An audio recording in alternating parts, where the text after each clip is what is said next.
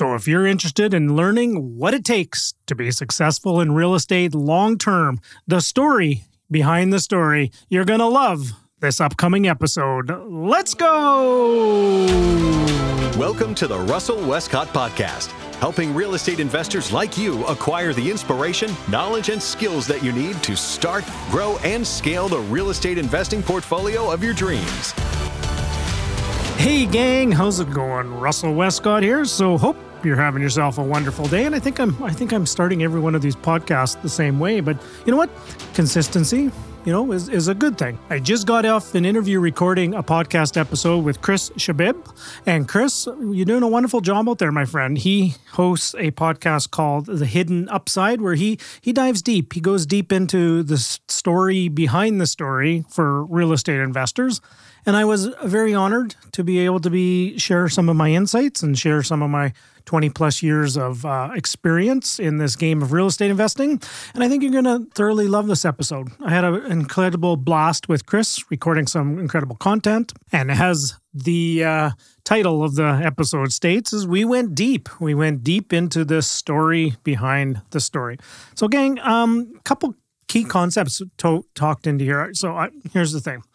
I told a few stories that you may have heard if you've been following along on the podcast. And there's a few stories that you probably haven't heard. Each time I share a story, I go, a different direction. I go deeper if need be. I take the context and the cues for the intention of the episode, intention of the podcast as well. And so I tell stories sometimes from different angles, just see how they land. Like, for example, if you've been following along and listening on all my podcasts, sometimes I'm coming gangbusters and I'm going 7,000 miles an hour and I'm going full fire and brimstone and I'm going to guns blazing, right? We're just going and I'm just cranking away. Sometimes it takes a little bit of time to just slow it down, right? Have the conversation, deepen the insight, go into the core intention. So every time I do a recording, I get really, first of all, I get into my heart space, right? We talk about our head space and our heart space, and good friend to the podcast as well, Phil McKernan, also coined a soul space. So I'd say heart and soul space is where I went into with this conversation with Chris. We talked about a lot of what it takes to succeed long term. Talked about, and sometimes I share with how I mainly share is just all the mistakes I've made. So it's honestly, and I often joke many times, is sometimes you're put here as a warning to others of what not to do. And let's put it this way, I have made all the mistakes. Gang, I have made all the mistakes so you don't have to make them, is really what I'm here to do. I'm here to share with you a lot of the mistakes I've made. I'm here to share with you some of the challenging situations so you don't have to experience them yourself. That is one of my intentions by going deep into these stories and sharing this with you. I'm not one of those people that sit there and just pontificate and go, you should not do this, don't do this, should not do this. I don't should all over you, if you will. The reason why I can tell you a lot of these stories of something that you should not do is because I've done it myself. And I'm looking myself in a camera here in a mirror, and it's, I've 100% made these mistakes, and that's how I can share with you the depth of the learning, the depth of the lesson. In this one, we talk a lot about, a little bit of the backstory. You've heard some of the stories, but I share one I haven't really shared too often on my podcast, so you're going to like that. We talk an awful lot about, I shared a concept called the professor syndrome in here, and you're going to love that, especially if you're new in the concept of new in the process of real estate investing. I shared hello, Scooby. Did you want to say hello? Oh, Scooby wants out here, so just give me 1 second. Now that we have taken care of Scooby, he's outside the door here. I have one of those wonderful puppy dogs that always wants on the other side of a closed door for some reason. And my little buddy's starting to slow down. He's, I'm sitting here looking him out the window here. He's losing a step. He's my little buddy's getting a little bit older. He's whenever I want to go out on my walk in the mornings, and I usually go at least once, maybe even twice a day for walks. Scooby's, he is always willing. He is always willing to start on the walk. till he gets outside and he sniffs around and pees on everything and does his business and all that kind of stuff. And then about 4 or 5 houses down, he's laying on the brakes. Right. So, and I'm recording this in the middle of winter, so it is a little bit colder out there. So I don't blame him myself. So Scoobs, got to get your step back. Maybe when we get out to the off-leash park again in the spring, you'll want to do this a little bit more. All right, gang. So you've heard about my dog. You've heard about all this kind of insight. And that's really what I want to get into is we go deep. We go deep into a lot of the key concepts of what it takes to be successful in real estate. We talked an awful lot about coaching, right? Chris is a wonderful coach himself. We talked an awful lot about, when to lean on your coaches, when not to lean on your coaches. We talked an awful lot about momentum. We talked an awful lot about, what's going on in the marketplace, when to back away, when to put your foot down on the accelerator, all kind of things that you need to hear as real estate investors. Now, here's the thing. This medium of podcast, and really YouTube wasn't really around when I got, it was getting started, but I hadn't really dove into it that much.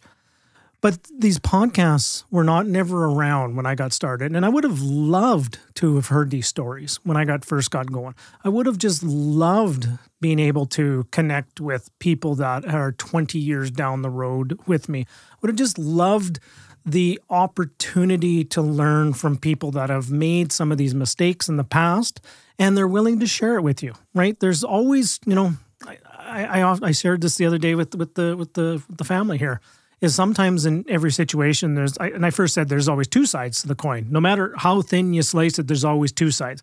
But if you think about it, and I corrected myself when I was talking to him, in many cases, there's actually 3 sides to the story. There's your side, there's their side, and then probably there's somewhere in between, there's the truth. So no matter how thin it's sliced, there's always multiple sides to every story. And that's one of the things I wanted to share with you here, is I also wanted to share with you the key learnings, the key struggles, the key challenges, the key, frustrations, the things that just didn't go well. But here's the point. Taking ownership, fixing up the messes, diving deep, and building the skill set of resiliency is one of the most important things, that mental toughness. Building that mental toughness gene skill set is one of the most important. We talk an awful lot about building skill sets and stuff. It was just, thoroughly blown away. It was a wonderful conversation is the best way I could describe it. Okay, gang, with all that being said, we'll just get right after it. Please help me welcome Chris Chabin.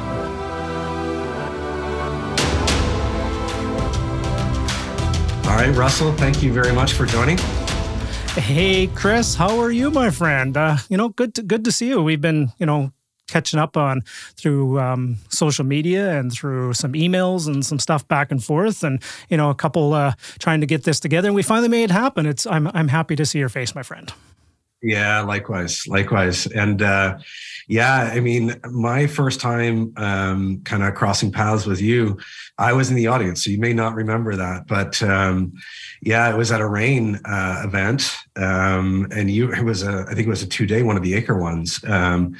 And you were a big part of that. So that was, when we first crossed paths many years ago now, actually. So it's kind of funny how those things work, where I might remember that much better than you do, but nonetheless, that was our first interaction. So, if you would, with that said, how many years before that, like where was the investing business journey inception point for you? Well, first of all, thank you for the invitation here today, and I want to deliver with high value as well. And before we do get into it, I just wanted to acknowledge you, Chris. You've putting out a wonderful, high quality product. I've been diving into a lot of your episodes of late, and you got some amazing guests.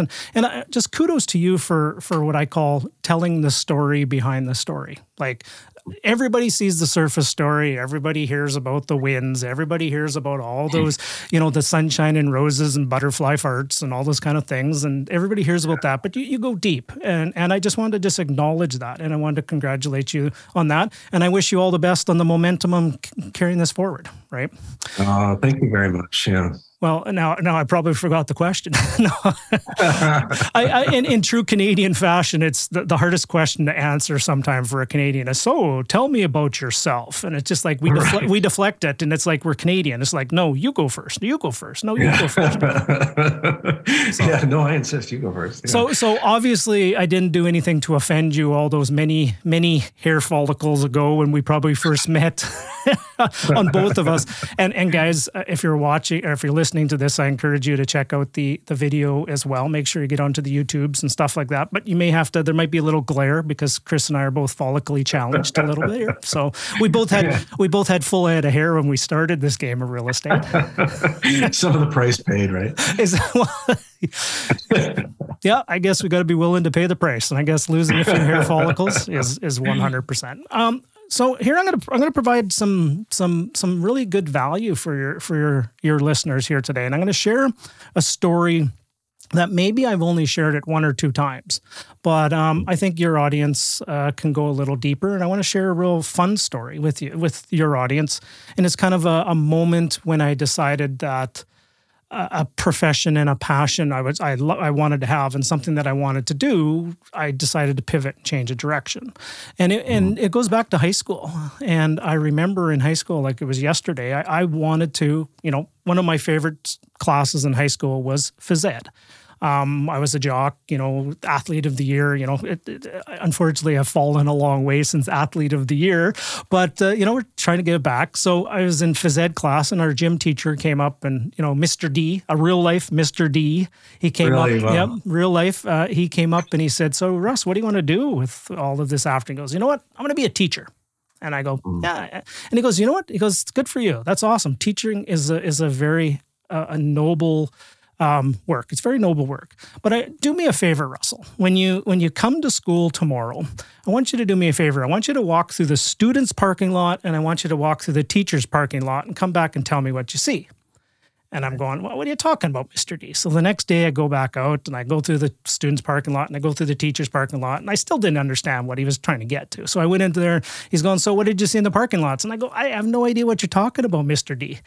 And he goes, well, tell me what you saw. And I go, well, I saw this, and this. And I go, well, maybe I think honestly, the big takeaway I had was it looked like the students were driving better cars than the teachers. And he goes, bingo. And he goes, I'm a teacher. And he goes, I love my profession, but just understand that teaching doesn't have to be a profession to earn income. It can be it's a lifestyle. It has to be a passion first. Right? Because you're not going to make a lot of money doing that. And I took that to heart at that time. And, being young and, growing up in small town Saskatchewan and growing up in a mobile home park, and we didn't have a lot of money at that time, money was a big deal at that time. I wanted to make some money. So I went the route of, through university and business school. And really at that time in small town Saskatchewan, I had only 2 options. I really did. My 2 options were go to university, leave the province, or work at the potash mine, which are the only 2 real options in that town. And I remember when I went out to go we took a tour of the potash mine in high school as well. And the working conditions were just horrible. I went there and I just go, I can't do this. I'm just not built to do this. I couldn't see myself doing this for 40, 50 years. And that night at the dinner table with, sitting around with mom and dad, and I looked Dad in the eye and I said, Dad, I just love you. I love you and thank you for everything you've done. And I'm going to tell you, this is no slight against you because I'm grateful for the living and the choices and the opportunities you've given me and my sister. But I can't work there. I just can't do it. And he looked at me and he said, oh, thank goodness. Please don't. Get out of town. Leave. I don't want you to. Go get your education. Go to school. And then so I had that moment in grade 12 that I took a look at my marks and they weren't high enough. So I had to double down I had to retake a whole bunch of courses again. I retook a whole bunch because I wanted to get into the College of Commerce. And I think in my grade 12 year, I took something like 14 classes to just get some marks up. And I ended up graduating. Went from 80s to, I went to like, I think I'd like a 95 or something on average, just so I could get into the College of Commerce, because I knew once I got into the College of Commerce at the University of Saskatchewan, I'd be just having so much fun and I'd be partying so much that I probably wouldn't be able to transfer in after the fact. So, so that's kind of and then when I look back upon it now, as I go back upon this now, it was kind of one of those rich dad, poor dad moments, if you really think about it, is, one conversation was, get a job and go to school. The other conversation was, go do something different, get into a different thing, buy own businesses, all that kind of stuff. So that was kind of an early transition for me of seeing something a little bit different. And then there was a whole bunch of different transitions going forward from there. But I just want to offer a little story for maybe your listeners that I haven't shared before. Yeah, no, that's awesome. I mean, there's a lot in there too, right? Like, the conversation obviously with your teacher, and that observation, but then, part of what I love in there is just the idea that, you wanted to be a teacher, but there's different ways to define that, yep. Right? Like you do a lot of teaching today, for example. I was just about to say I'm 100%. I spend probably 70% of my time in teaching mode. I really do. Mm-hmm. Yeah. And I had a very similar experience actually with that. Hey, I'm approaching the and I did it a little bit differently, but a very similar experience in that, it was like, do I follow in these footsteps or do I just take a different path altogether? And I felt a lot of the same things. Interestingly, now I didn't double down in high school. So that I could get into, I went and formed my own business right away, but I later went back to university. So not too dissimilar, but that's a powerful moment in itself, right? Especially at that age to kind of say, I could take this path that's known, for its good and bad, it's known, but let me venture down this other path that is, I think, better suited for me, which that's pretty powerful. Well, and then when I was in university, and don't get me wrong, I partied my face off. I was so gifted as a university student that I turned a 4-year program into a 5-year degree. That's how gifted I was, right? And I had no idea what I was going to do once I did graduate, and I was going to graduate. And honest to goodness, I think I graduated with like a 53 average or something. But nobody has ever asked for a transcript when I went to apply for a mortgage. Nobody's ever asked for any of my marks. I don't even know where my piece of paper is for my degree. But the message I was about to say is I did have one of my counselors when I was going into 4th year, he had a mandatory counseling session to go in, and he asked the question, so what do you want to do once you graduate from the University of Saskatchewan College of Commerce? Be calm, be cool, if you will. And I said, I have no idea, to be honest. He goes, well, what do you like? I go, I'm having fun, right? And I'm just having lots of fun. He goes, well, here's the best advice I would give you is learn a skill set. And the skill set I would encourage you to get into. And most companies will hire people on a sales role. They'll get you in on sales to start with. And then once you get in on the sales role and prove that you can sell, they'll then transfer into marketing or finance or human resources or whatever, because you have your degree and all those things. And he said, but I encourage you to learn the skill of selling, and you will have the world to be your oyster if you actually can get that skill set. Number one is you can get into these companies to start with on the ground floor, work your way up very quickly. And then that's what I did. I got in on the ground floor with some packaged food companies.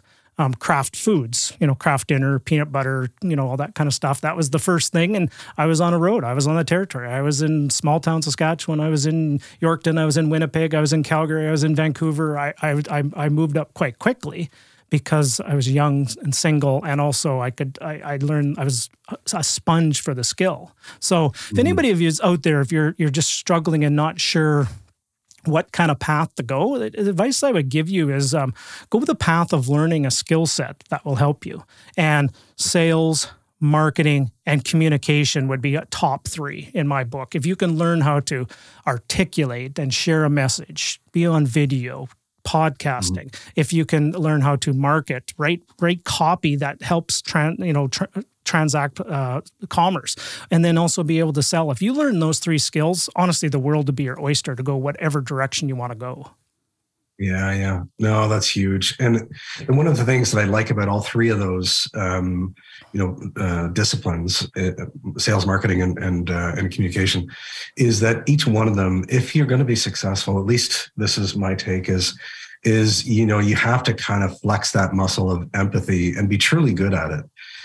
Because if you can't empathize with the audience that you're trying to connect with and resonate with, well, you're going to be swimming upstream, and you're going to be truly kind of selling and maybe, selling characterized by those salespeople that you're not so fond of, right? Yep.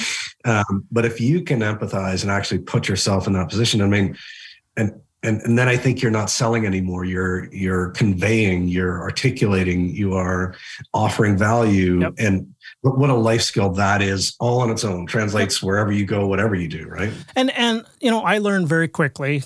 I was, to be honest, at the beginning, I was terrible. I was really bad at it, but I had some mentors that helped and coached me along the way, and they took me under their wing. And one of the best ones I remember, guy out in Vancouver when I came out here, his name is Gary Patillion. And he was the best salesperson I ever met. And he never said a thing. He really never did. He just listened, and he just understood. And then he pointed and he laughed and he chuckled and he emphasized. He had empathy with the people he was working with. And he was also the master. He was the best person I've ever met. That we would come into Gary's office, our team that was calling on the over 80 food group, the Save on Foods group out in Vancouver. We'd come into there and we'd have a team meeting, and then we'd all sit there and go, okay, you're doing this and you're doing this and you're doing this and you're doing this, and everybody would get all jazzed up about what the project that we're working on and all that kind of stuff. And then I'd walk away and everybody would walk away and we'd all say, okay, you're clear. What's Gary doing? Oh, Gary's not doing anything. Gary is leading the team and he wasn't even the de facto quote unquote manager or supervisor, but he was the one that had the most advice. But he was the guy that was just kind of listening, but he was just pointing people in the right direction, right? And I often call that skill set the Tom Sawyer paint the fence skill set. If you're ever familiar with Tom Sawyer, he's out there painting the fence, and then everybody that comes by, slowly everybody's painting the fence, but Tom Sawyer is no longer painting the fence anymore, right? So another skill set on top of that after is, the sales, the communication and marketing. And then after that is umbrella that with leadership, and you're really unstoppable, undeniable at that point.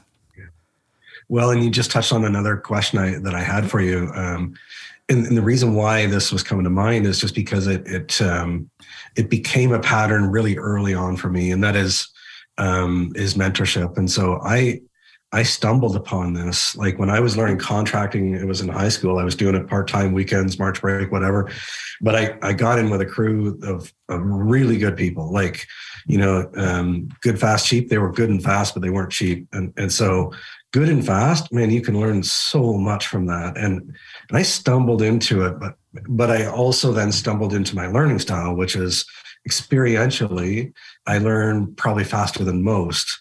Through a book, I can do it, but not as fast as some others. And so by getting those mentors and being around them and working with them, sounds like maybe a similar experience, but that's a question more than anything. Like, is that something that you found? And then did you consciously repeat that over time? Yeah, 100%. And I'll just say that's probably why you're a good coach, Chris, is because you're coachable, right? And that's one of the first things in any relationship I have with anybody I'm starting to help coach, I have to first determine they're coachable, because that's step number one. If you're not coachable, it doesn't matter how good the coach is. It's just going to fall on deaf ears.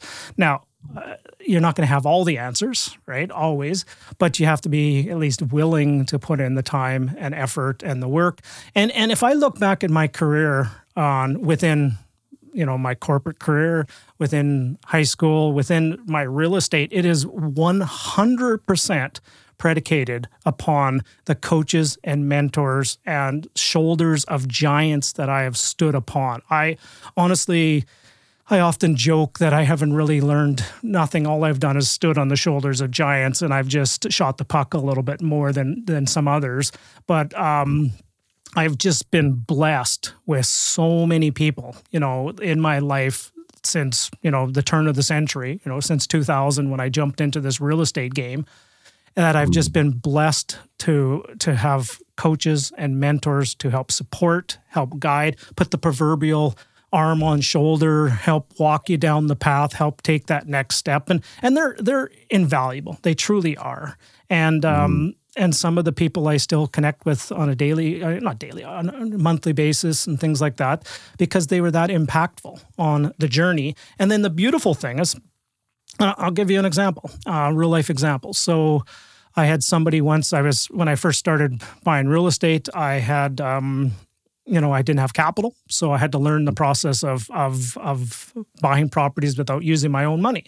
So I learned that concept from a guy out in Edmonton named Arlen Dolan. And Arlen was just one of the best at doing joint ventures.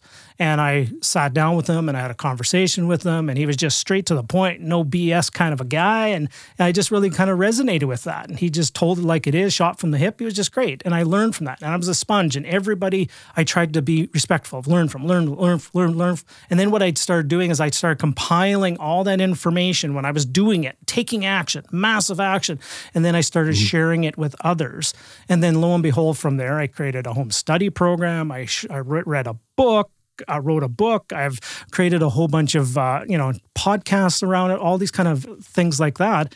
And that interaction I had with Arlen way back then impacted my life. But then also I've paid it forward by writing books and training and coaching and supporting others, that it has impacted tens of thousands of people's lives since then. So you just never know on that ripple of when the pebble goes in and all the ripples go out, how many more lives you can touch by just having some of those conversations. Yeah. And that's amazing, right? Like just that ripple effect that you're talking about, but especially in the footprint that you've been able to do it in with books, your podcast. I mean, those ripples are broader. And one of the phenomenal things, like upstream from there, is just like, I know I've had mentors sometimes informally that I was inspired by, I studied, and they might not have even realized it, right? But they made a huge lasting impact, like forever, on me. I can only imagine with your podcast and the books, just how much more pervasive that effect is, right? Like people being so positively impacted, but still to be kind of that feedback loop, still to be kind of closed, and you to kind of realize that it's happening, but probably more than you realize. And I'll just I'll go. The theme of your show is go deeper, so I'm going to go a little deeper for your audience here. Is most people, when they first sit there and somebody is listening right now and they're going, you know what, I'm struggling a little bit. I break it down into lack of time, lack of education, lack of attitude, lack of money, lack of team, the five things that will stop people. Most people on the surface will be sitting there going, well, I lack something and I just do that. So I'm going to hire a coach. And so they come to me, and most people will come to me and they say, you know what, I need some help raising capital, or I need some help transacting property, or a coach or guide me and stuff like that. That's how they come in. Then during the process we work together, I would 100% help them, and I'll help them transact, and I'll help them bust through that obstacle.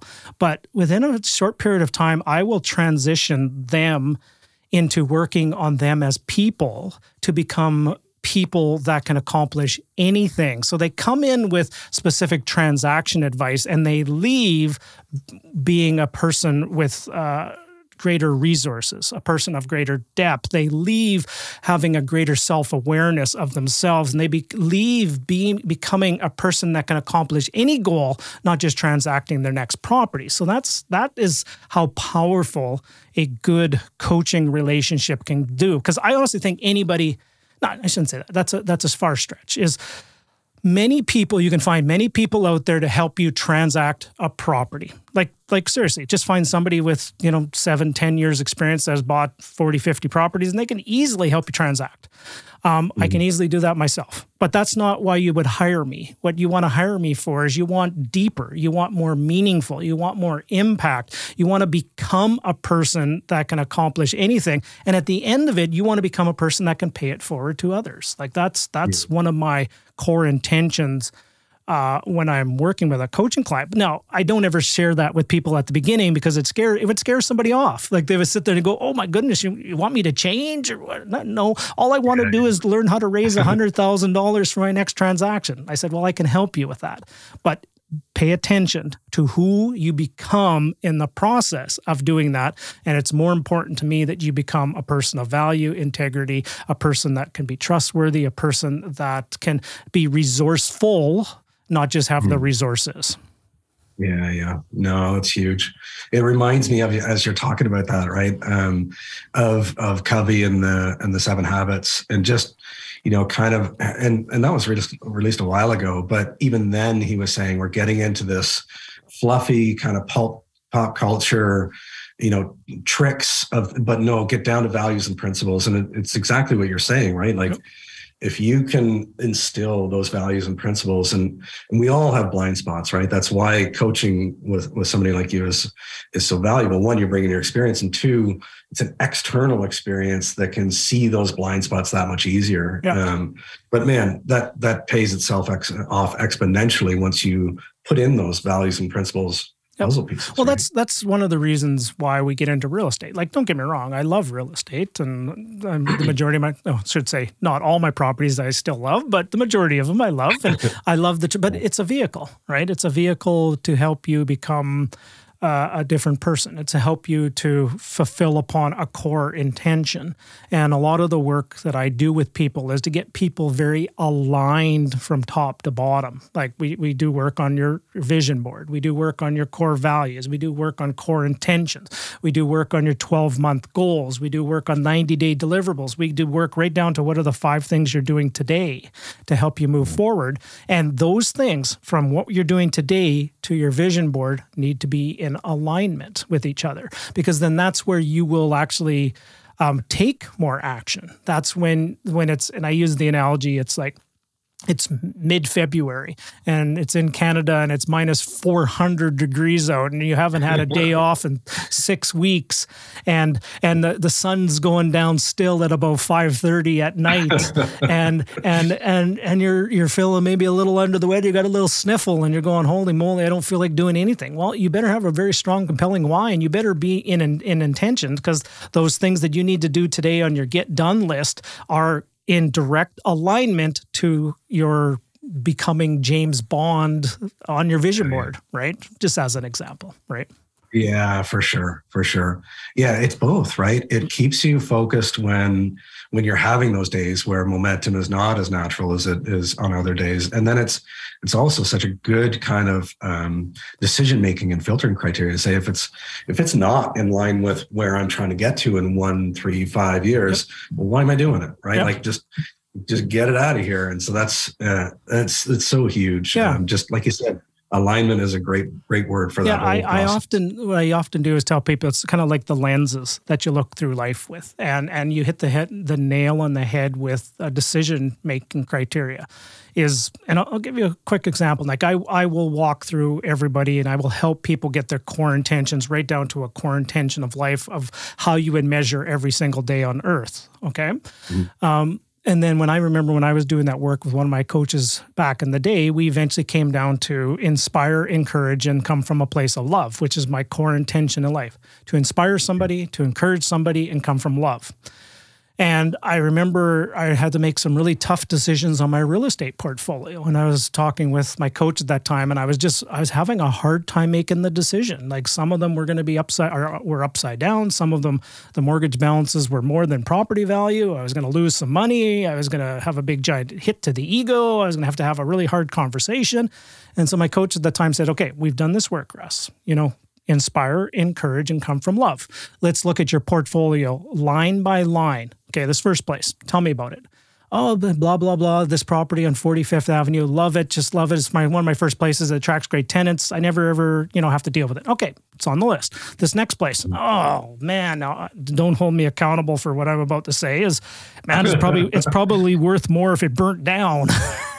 Well, vacant, obviously. Yes, yeah. and then my coach goes, okay, well, you got to sell it. And I go, well, I can't sell it. It's going to take a huge, giant loss, and I'm going to have to write a check and stuff like that. He goes, Russ, if you are truly living in intention and living in alignment with your core values, your assets that you buy cannot be out of alignment with your core values. So some painful decisions had to be made along that time. And now I I didn't do them right away in some cases, and I was chicken to have the conversations, and I didn't do it perfectly. But at least it was a decision-making criteria and a filter to help me move forward.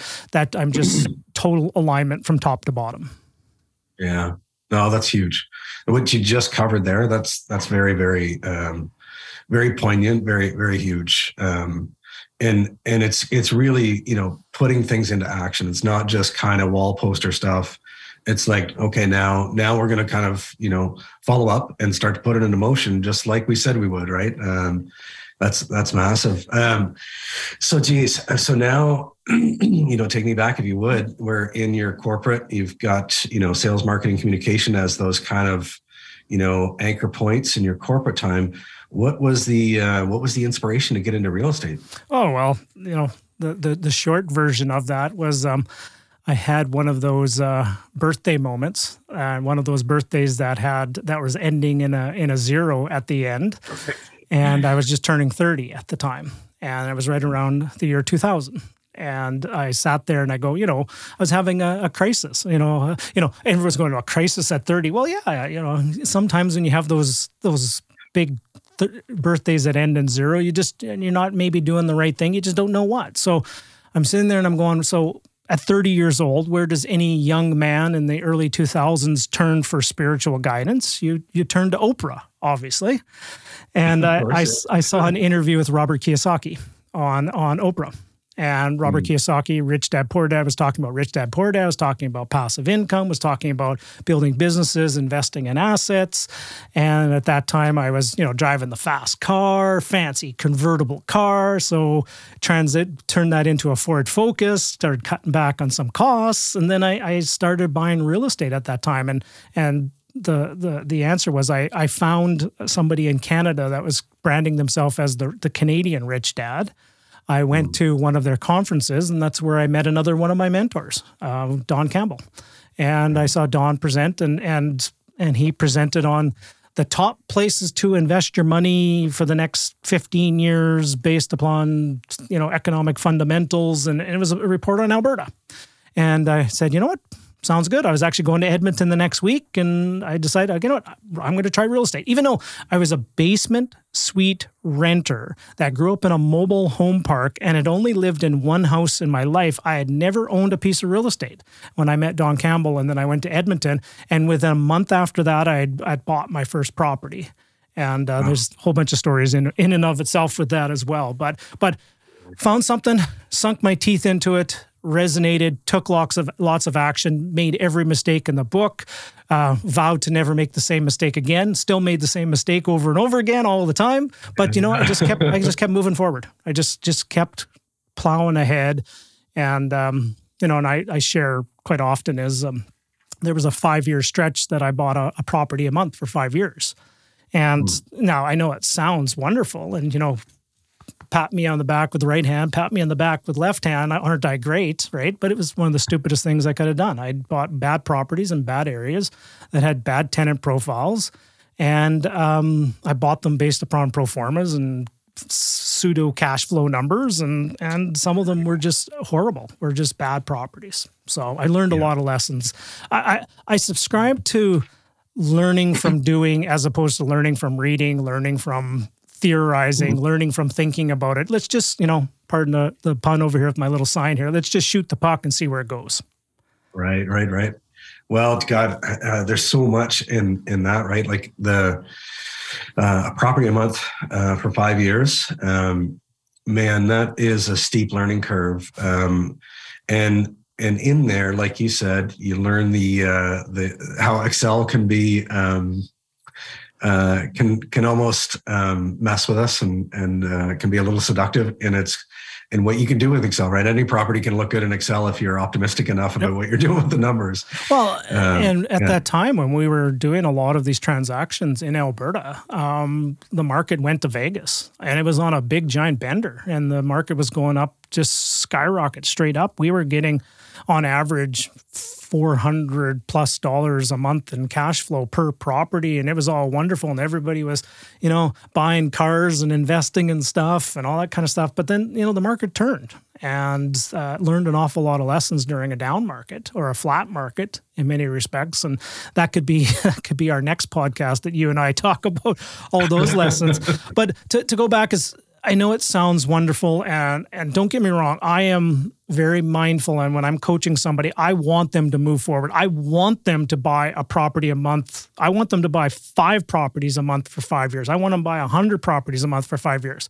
But what I do with them now is I'm just mindful about, are they supported on the back end with management, with financial stewardship, with bookkeeping, with their finances? Are they supported on the back end to be able to handle all this business? If they're just the one-person operation and they got 100 places, between them and themselves, and they're doing it themselves, it's going to be set up for failure. And I know that because I went through it.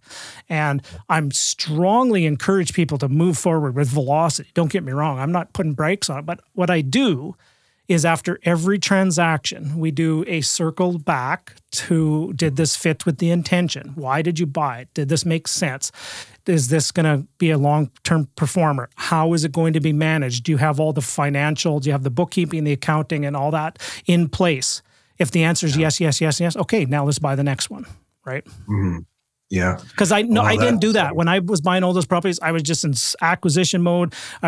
Ego was going out of control. And it was just like, how many kills could I make, if you will, right? Which was terrible, which was stupid, right? And I know that now. And I'd have a few more follicles on the top of my head if I would have met me as a coach in my early 30s, I would have had a lot, things would be different. However, that's our journey, and I'm okay with that too. Yeah. Well, like you said, it helps you.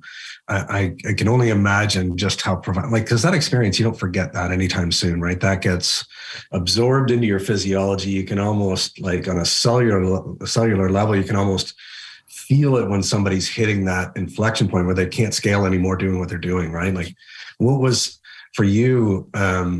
Was there a couple of moments in there where you were acquiring and the systems were kind of giving that feedback, right? Yeah. Hey, these systems are not going to get you where you're trying to go with the speed you're going at.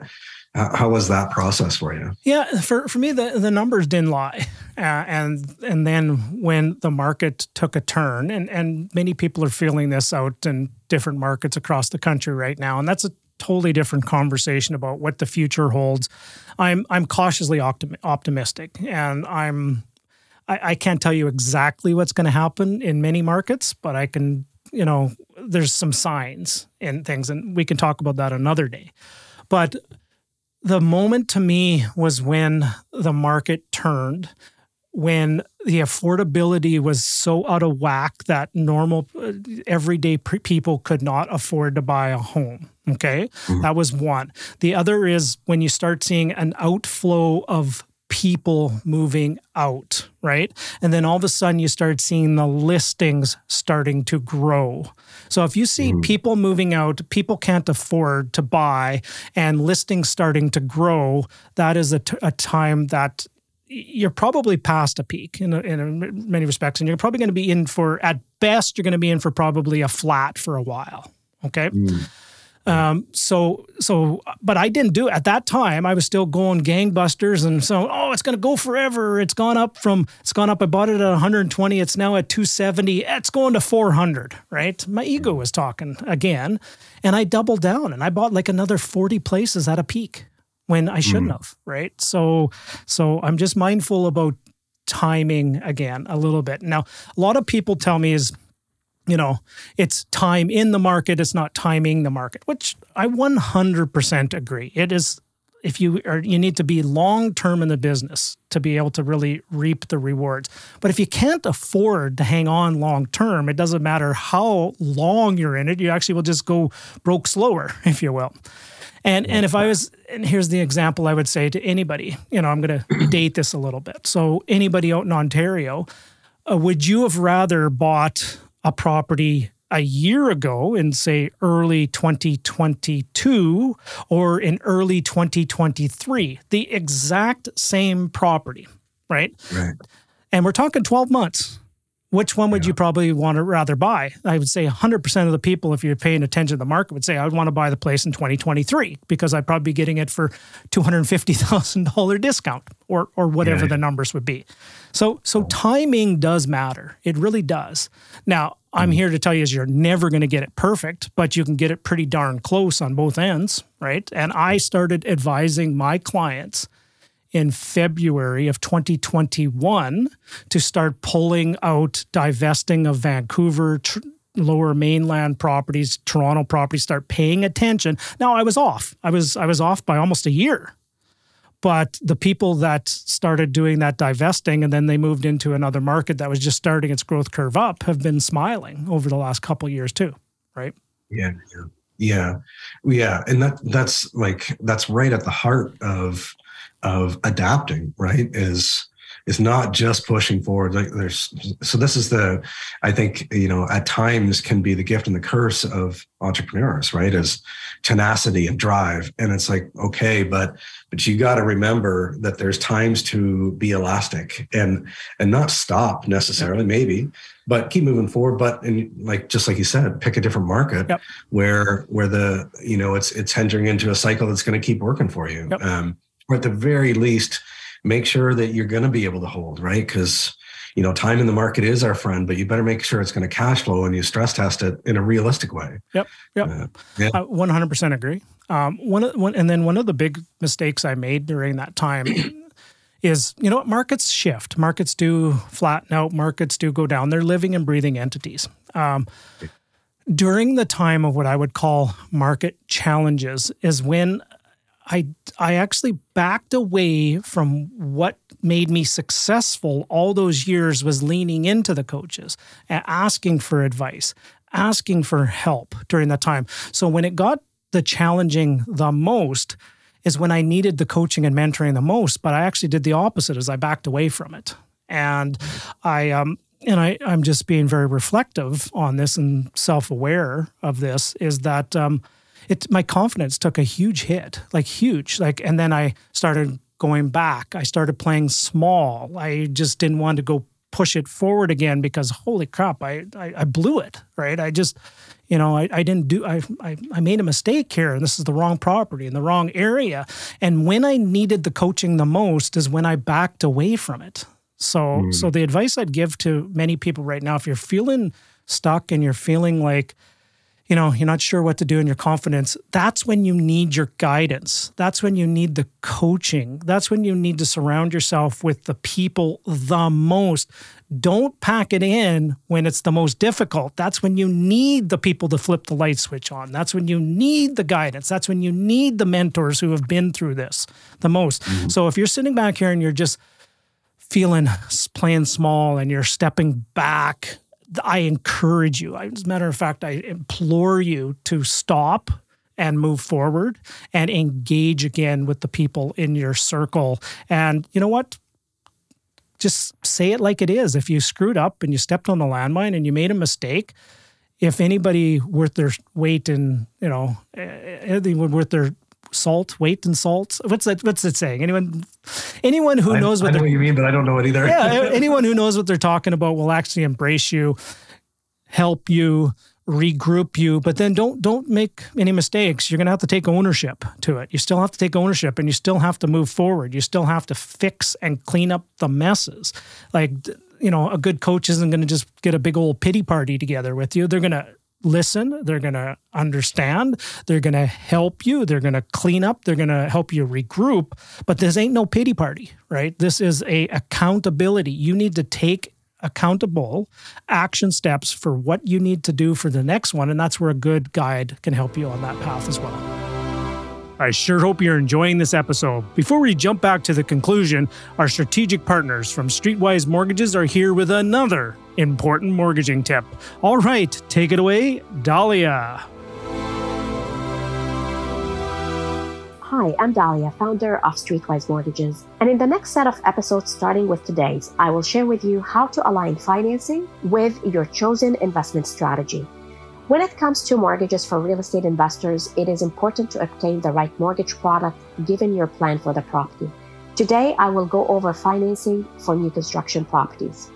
If you plan to invest in a new construction condo or a freehold and you're buying it directly from the builder, you typically wait for several years until that property is ready. Although you may get pre-approved through a mortgage broker or your bank at the time you sign the contract with the builder, that approval is not considered firm. Fast forward a few years later, if your income changes or for any reason you no longer qualify, that approval becomes null and void. To mitigate the risk of this happening, I invite clients to speak with the lender at the builder's site for their approval and to also ensure that the lender has waived all conditions so that this approval becomes firm. There are also a few lenders on the street that would do the same. This will give you the peace of mind that you got an actual approval lined up regardless of what happens between the time you sign the contract and the time of closing. Having a firm approval does not mean that the rate is locked though. You will have the option to lock the rate within 90 days leading to closing based on the prevailing interest rates at the time.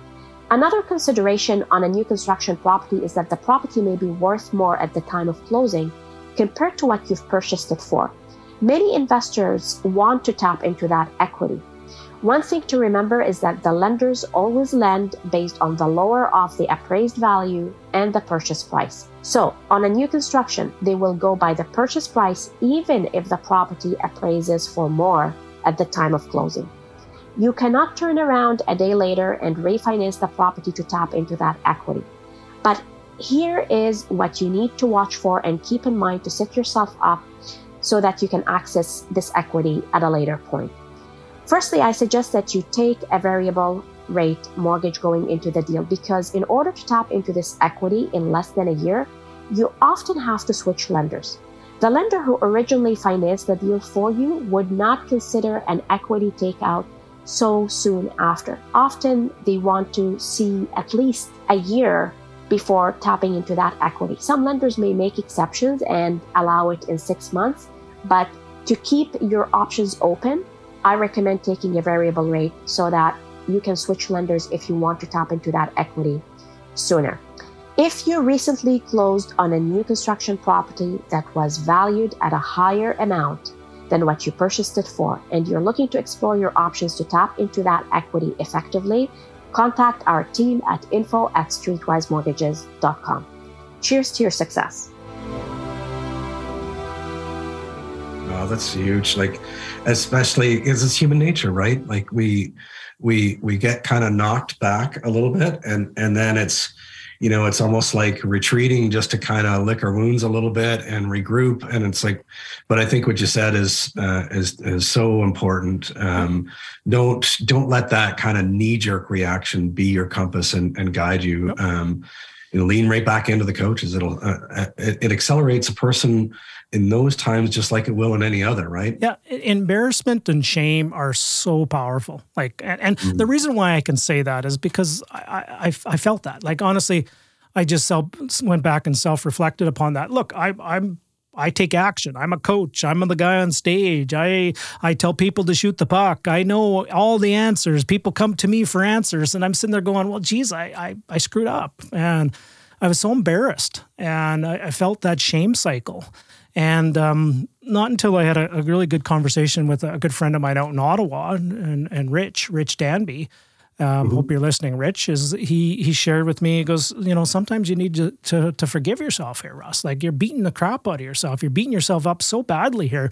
What if your best friend, and Rich goes, what if I came to you and I told you what you just told me? What if I did that? Would you beat the crap out of me? And I go, well, no, I would actually help you. And guy, well, why don't you show that grace to yourself? And until I started to have those conversations with myself, and I had to forgive myself that I did make a mistake and I did step on the wrong landmines and I did do this, and I'm not perfect, right? And we're flawed human beings. But the question is, how bad do you want it? Do you still want it? Do you still want to keep doing? What is your willingness, even though getting knocked down? Do you have a willingness to keep going forward, right? You know what you want to accomplish. You know the goals. You know the people you want to help. You know what you want to serve. You know that. But are you willing to do all the work? This is just a necessary step of the process is to be knocked down and do the willingness to do the work, to clean it up and move forward. That's just part of the process. And if you have not been, I'm sorry if this sounds negative, gang, but if you have not been knocked down and suffered a few defeats in the process, it's coming. I'm sorry to tell you, there is some things coming now. How you handle that will dictate more than how you handle all the successes in real estate. How you handle those defeats, how you handle the shame, how you handle the embarrassment, how you handle the landmines you step on will speak more in louder volumes than how you handle the $1 million wins and all that wonderful stuff. So lean into it, embrace it, and get guidance and support to help you along the way. Well, and for what it's worth, I've long, for a long time, I've observed that you can almost, like energetically, you can almost feel it when you're around people that have been there and back, kind of thing, and learn those lessons of growth, but also humility. And so I'm not surprised that you're good friends with Rich. I think both you guys emanate that energy that is both those things, the growth and the humility, because growth without humility, is arguably teeing itself up for what you described, right? There's going to be a setback there. Yep.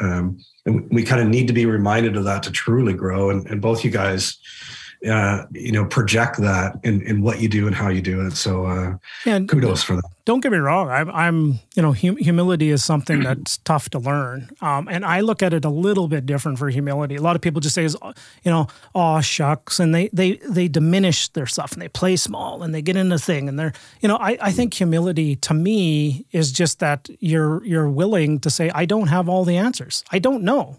And I'm willing to learn. So that's being humility.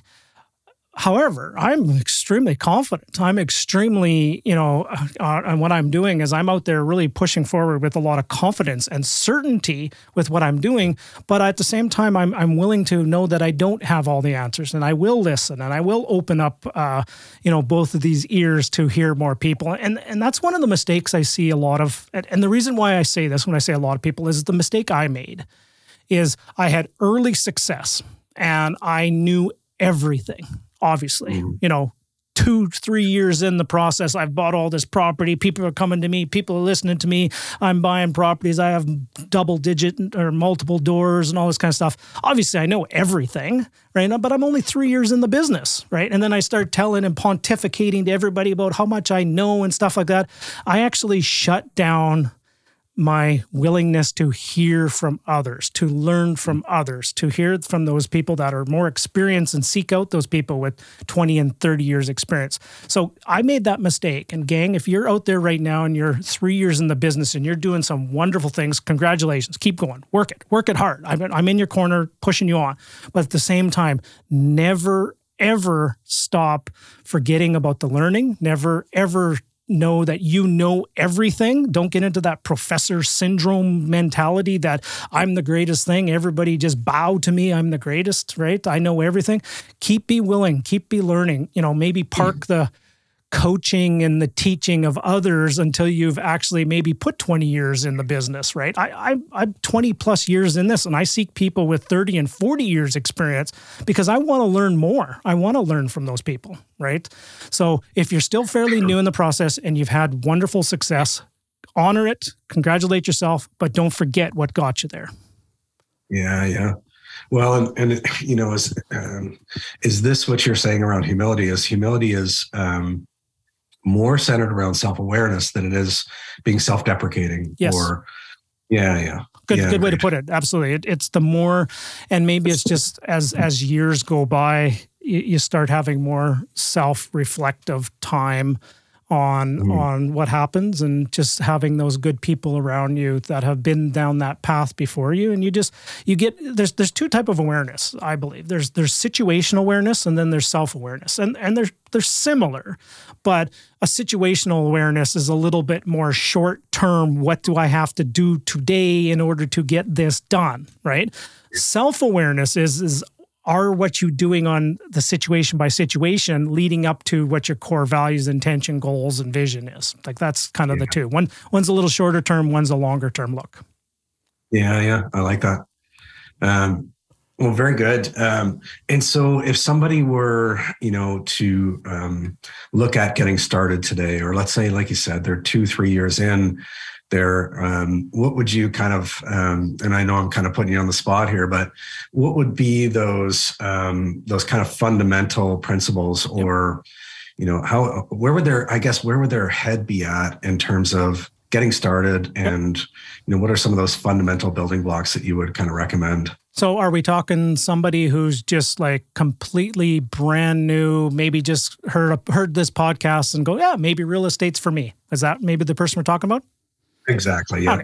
Okay. So here's what I would encourage somebody to do. Number one would be, for example, and I don't know for a fact, but you probably have some kind of consultation, Chris, where if somebody's listening to something, you will probably open up a half an hour to 45 minutes of your calendar. By all means, make an appointment with Chris. He is trying to support and guide this community. He has a wealth of knowledge and wisdom. Talk to them. Don't be afraid to. I often find that people sit there and they go, oh, I felt so intimidated to try to ask you for this question. I go, please, I'm honored. If somebody is willing to give me a little bit of information, meaning what you want to accomplish, your goals, what you've done in real estate, just, what's your biggest obstacle, just give me a little bit of information so I can prepare. And you're willing to invest in yourself to learn more, I'll have all the time in the world to help you out, right? So that would be the first thing, is maybe book a time with Chris. If you feel that you're not ready for that, I would strongly encourage, here's a couple steps. Number one is pick up Real Estate Investing in Canada by Don R. Campbell. One of the best books around. It's $37. Read the book. Read it from front to back. Fully understand if you're committed to real estate or not. Are you just interested, or are you committed? Big difference. Okay. So you've read that book. Okay. Next after that is go see a qualified mortgage broker. Go find out where you stand financially. Are you able to qualify for financing? Yes or no? Do you have down payment capital? Yes or no? Before you even decide where you're going to do it, are you able to qualify? And it's okay if you aren't, because there are alternative solutions. There are just different strategies, but at least know where you stand. So read the book, find out where you stand on that. And then number three is, I would encourage you, is if you're maybe lacking some capital or one of the biggest obstacles, grab my joint venture book and pick those up. So there's 3 simple steps for you to take there. And by all means, book a time with Chris. He'll help steer the ship in the right direction here for you as well. Well, thank you. Thank you for that. And agreed on those three steps. All 3 of those absolutely fundamental in terms of making informed decisions, right? Yep. Just huge. So, we're kind of working chronologically from the beginning right up to now. What are your main focuses today? I know a few of them, but there's probably some that I might not know about. What are you spending most of your time at these days? It's funny. It's like, what hat am I wearing today? Well, first and foremost, I'm a real estate investor. That's what I do. I love being a real estate investor. Now, don't get me wrong, over 20 plus years, I've fallen in and out of love with the game of real estate investing a few times. There's been many times I had to fall back in love again with it. In my target market of where I'm investing, the opportunities and the fundamentals are lining up so nicely right now that there's an incredible opportunity that I just can't pass up. I really can't. When I'm looking at some of the numbers and some of the opportunities and some of the fundamentals of affordability, population, people moving in, jobs, if I'm finding all those kind of things, I just can't pass it up. So I'm doubling down and I'm building out another portfolio of real estate. And my model is a little bit different, as I'm actually doing some infills right now. Buy property, large lot, very favorable zoning, one house, rent out that house while I'm doing all my design and blueprints and surveys and all that kind of stuff, rent it out, cover my costs, and then potentially knock down one house and build 6 units on it. And you'd be shocked. I'm shocked at the numbers on some of those kind of things. Now, it's a little riskier and it takes a little time, and you need a little more time and you need a little bit more capital. But at the end of it, if you can get where there was one property before, now you have 6 units on it, and you build it at essentially wholesale costs, at the builder costs, and maybe with a little bit of margin, and you now have 6 units on it, your rents are significantly higher, and it's just beautiful cash flow at that time as well. So that's what I'm doing on the real estate side of things. Now, to answer your question, on the other hat I wear is I'm continually paying forward everything I'm learning, everything I've learned, all the mistakes I've made, all the landmines I've stepped on, all the shoulders of giants that I've stood on. I'm paying that forward through my YouTube channel, through my podcast, by going on wonderful podcast episodes like this. And I'm just here as if I've been blessed for 20 years of it being this game, and it's my obligation and my duty to help the next generation of real estate investors going forward. I envision meeting me at 30 way back in the day, and I'm going to put my arm around that. So if you're if you're fairly new in this game of real estate investing, follow my channels and follow along. Follow Chris as well. He has some wonderful guests on his podcast as well. But there are wonderful people out there that are just willing to guide, willing to serve. And, all they ask in return in many respects is, honestly, it's as simple as just listen and do something with it. That's really all I ever ask. From time to time, I'll ask for a review or something, maybe, but for time to time, all I do is just say is, if something resonated with you, share it with somebody else, but more importantly, do something with it, right? Yeah, for sure. Well, geez, I mean, you've been around this block and have a ton of experience. And yeah, like you've literally written not just the book, but been involved in several books and really, really popular ones as well. So, I mean, if you're saying that there's opportunity with these infill projects in the markets that you're in, I would encourage anybody and everybody listening to get in touch with you and to check out that opportunity. Well, it's funny. I'm and I just bring it back to, I am building a potential 6-unit place, side by side duplexes with suites and garage suites with 2 in the back. So 6 rental units. I'm building that for less than one house where I live. Really? Yeah. So I'm getting, better part of 11 to 12 grand in rental out of that for less than one house in the neighborhood that I'm in out here. Jeez, huh? Right. Yeah. And we're talking about a city with 1.3 million population, 7 minutes from downtown core. That's where it's happening, right? So the numbers are just, like I said, for all you maybe hunters and fisher people out there, the Department of Natural Resources just dumped a whole bunch of new fish in the pond, and the fishing's good, right?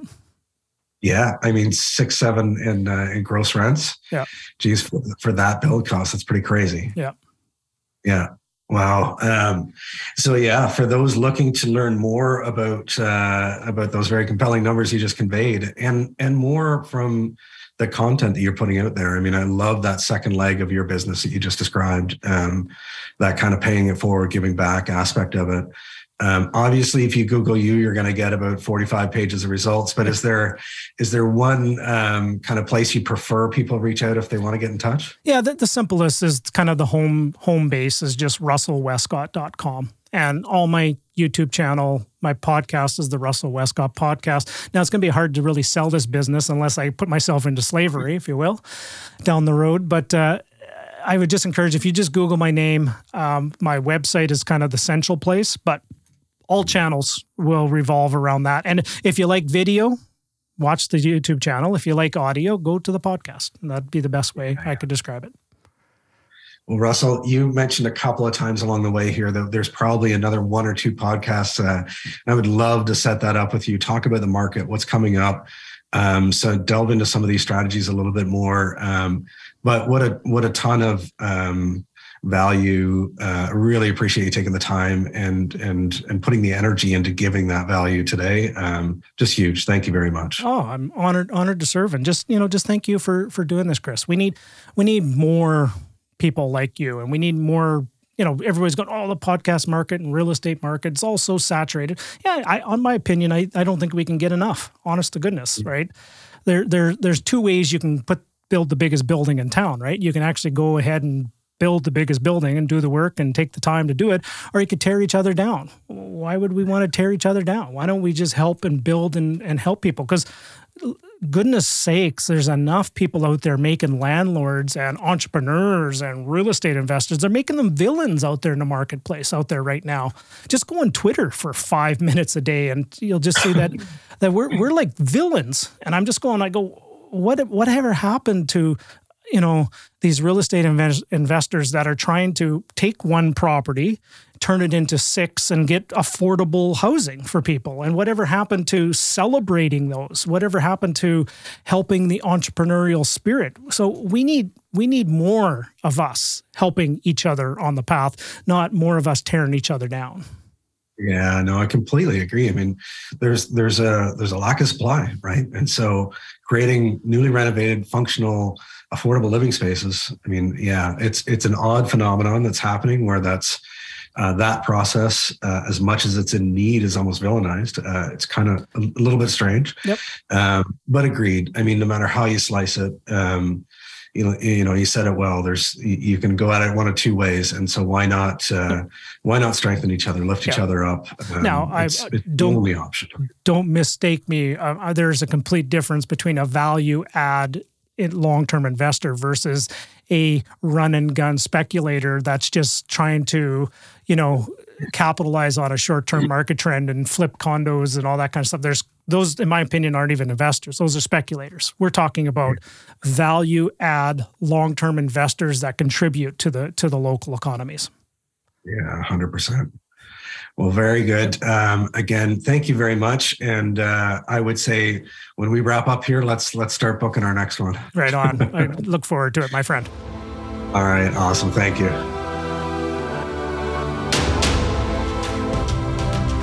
So, what did you think of today's episode? Did you, maybe hear a story that you hadn't heard, or maybe you heard the same story 10 times and you're going, Russ, I'm sick and tired of all your bloody stories. No, you would never say that. I know anyone listening to my podcast would never say that, but sometimes you just tell the story a little bit different. You maybe go down a little different of a context. You go down a different intention. And I change, and I've gone through lots of changes, and I tell the story differently. The more I learn, the more awareness I have, the more situational awareness, the more learnings I have, the more work I do with people, I learn myself. And that's one of the key things that we talked about in this podcast episode. So gang, I hope you got a lot out of it. Most important about just listening and getting something out of it, be motivated to do something with it, because just listening passively and, just putting a check mark, listen to another one, right? And at the end of the year is, listen to 500 podcast episodes and you haven't done a blessed thing. You got to do something. You actually got to shoot the puck, gang, right? You got to get out there and just shoot the puck, take the action, make a challenging decision, make a mistake, fall flat in your face, pick it up, clean it up, take ownership, responsibility, and move forward. Okay, gang. One of the things I wanted to offer to you, if you're interested in taking the next step for you, I do have some capacity, and as of me recording this, I do have capacity to take on 1 or 2 more coaching clients. So if you are interested in, and maybe you've listened to this or you heard it, and you are interested in, maybe what I said really resonated with you and really liked what I had to say about my coaching style, about how I can help you. I'm all about solution problems. I'm all about adding value. I'm all about helping you move forward with velocity for what's right for you, mindfully, ethically, legally, doing it the right way, but helping you move forward. So, long-winded way of saying, if you are interested in having a conversation about if coaching is right for you, I have some capacity.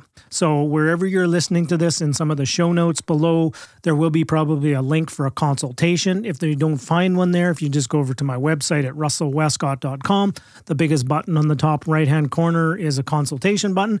Hit that up, fill in a little bit of information, and I'd love to help you move forward with what's next for you. Okay, gang, hope that all makes sense. You're going to just I'm glad you loved this episode. I'm recording this first before you actually hear it, so that's kind of not true, is it? But you know what? I had a blast doing it. I really did. I really connected with Chris. He was a wonderful facilitator, and he did a marvelous job of leading a conversation. Okay, gang, and remember, in every interaction you have with another person, always leave them feeling inspired, encouraged, and always come from a place of love. Bye for now, everybody.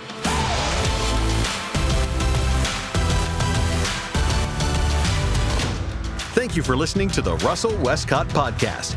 Before you run off, could you do us one final favor?